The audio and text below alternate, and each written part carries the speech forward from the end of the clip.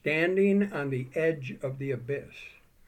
Today, America quivers between two diametrically opposed points.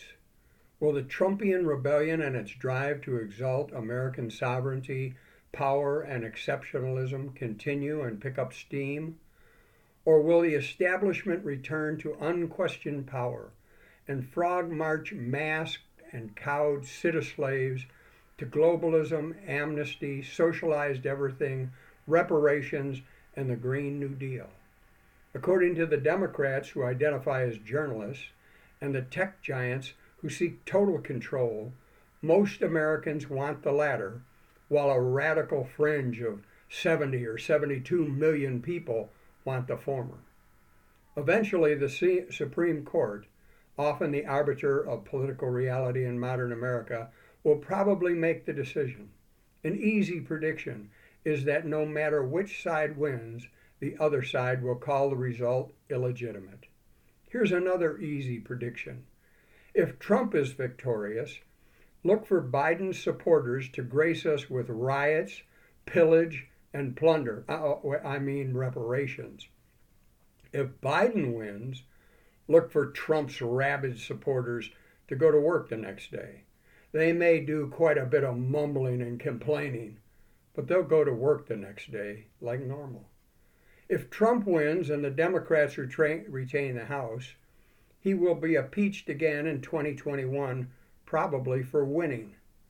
If Biden wins, look for executive orders to be flushed out of the Oval Office, taking us back to the glory days of the Obama boom, strangulation by regulation, $4 gas, mask mandates, and the corrupt media telling us how wonderful everything is now that bad orange man is gone.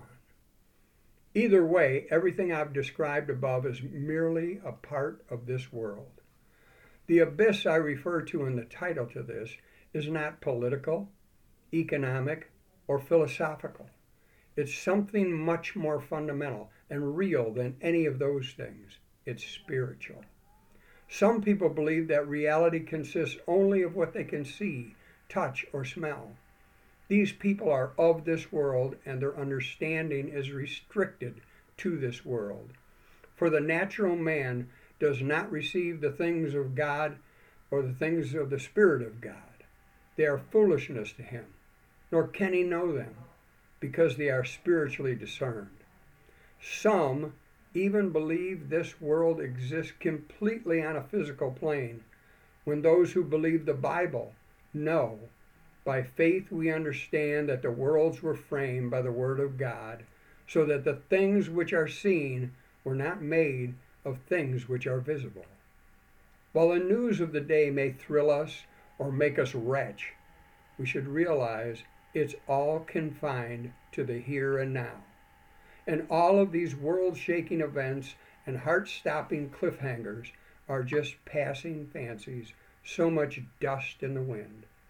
When we contemplate earthly things, we should be careful to keep them in perspective.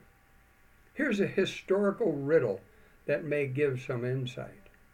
The largest empire ever created by man lasted for longer than the United States has so far. It was still alive and strong when Columbus sailed off to the west. I doubt if many people listening to this can name that empire correctly. It and all its glory have faded into the mist of history. It's easy for anyone with a historical perspective to believe that in 600 or 700 years, the passions and nuances, if not the events themselves of our tumultuous times, will be long forgotten. Few Americans can name even one of their great-great-grandparents, though there were 16 of them. Most can't name more than one or two of their great-grandparents, though there were 8 of them. If they can, they might know a name, possibly even where or when they were born, but what do they know of their lives? The future slides into the present slides into the past. Our lives are the history of the future. And even in our own families, the very sound of our names, let alone the fabric of our lives, dissolve into the mist of time in a few short generations. The here and now within this bubble we call the space-time continuum always has a definite beginning and a definite end. There is nothing that lasts forever. Nothing physical can. Even stars that live for billions of years burn out. Everything physical eventually wears out and dies. When we believe this is all there is, we tend to think we are the center of the universe. This is easily explained since that's the only physical perspective anyone can ever have. However, if we live long enough, we come to realize that this world rolls around with little regard for us or our thoughts. We slowly come to realize that we're mere stagehands in this drama, crawling across the stage of time. If we could see the program, we'd realize we're more like unwilling participants or paying customers than leading players. Someone we never see writes the script, and like self-aware marionettes, we dance to the tune of whoever is pulling the strings. If that's all there is, if that's all there is, my friends, then let's keep dancing. Let's break out the booze and have a ball, if that's all there is. I lived my life following that philosophy for 30 years, and it led me to the emptiness of total despair. Then I turned away from the darkness of self-absorbed materialism and into the marvelous light of Christ's love.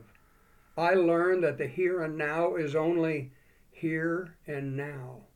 I learned that there's an eternal God who lives outside this bubble, who created this bubble, and who keeps it in existence. I also learned that he intervened in the senseless repetition of human history and made a way for us to have direct fellowship with him. All we have to do is confess the Son he sent to live, die, and rise for us as the Lord and leader of our lives, and believe in our heart God has raised him from the dead, and we will be saved. We will enter into communion with him and take our first step out of the here and now into eternity. Don't let the temporary ups and downs of politics, economics, or anything else steal your peace. Or as one song puts it, keep your eyes on the prize, leave the world behind, and look to the one who really loves you. There's no excuse for leaving the truth once you know Jesus is the one who loves you. By the way, the largest empire that ever existed was the Mongol Empire. It strode across the stage like a colossus, conquering all before it. Then it crumbled into dust, forgotten in the rushing stream of time, like an earthquake whose massive signs of destruction have been erased by wind and waves. So as we stand at the edge of this abyss, which is eternity, take the hand of the man who stilled the sea and launch out into the peace and joy which is life with God in eternity.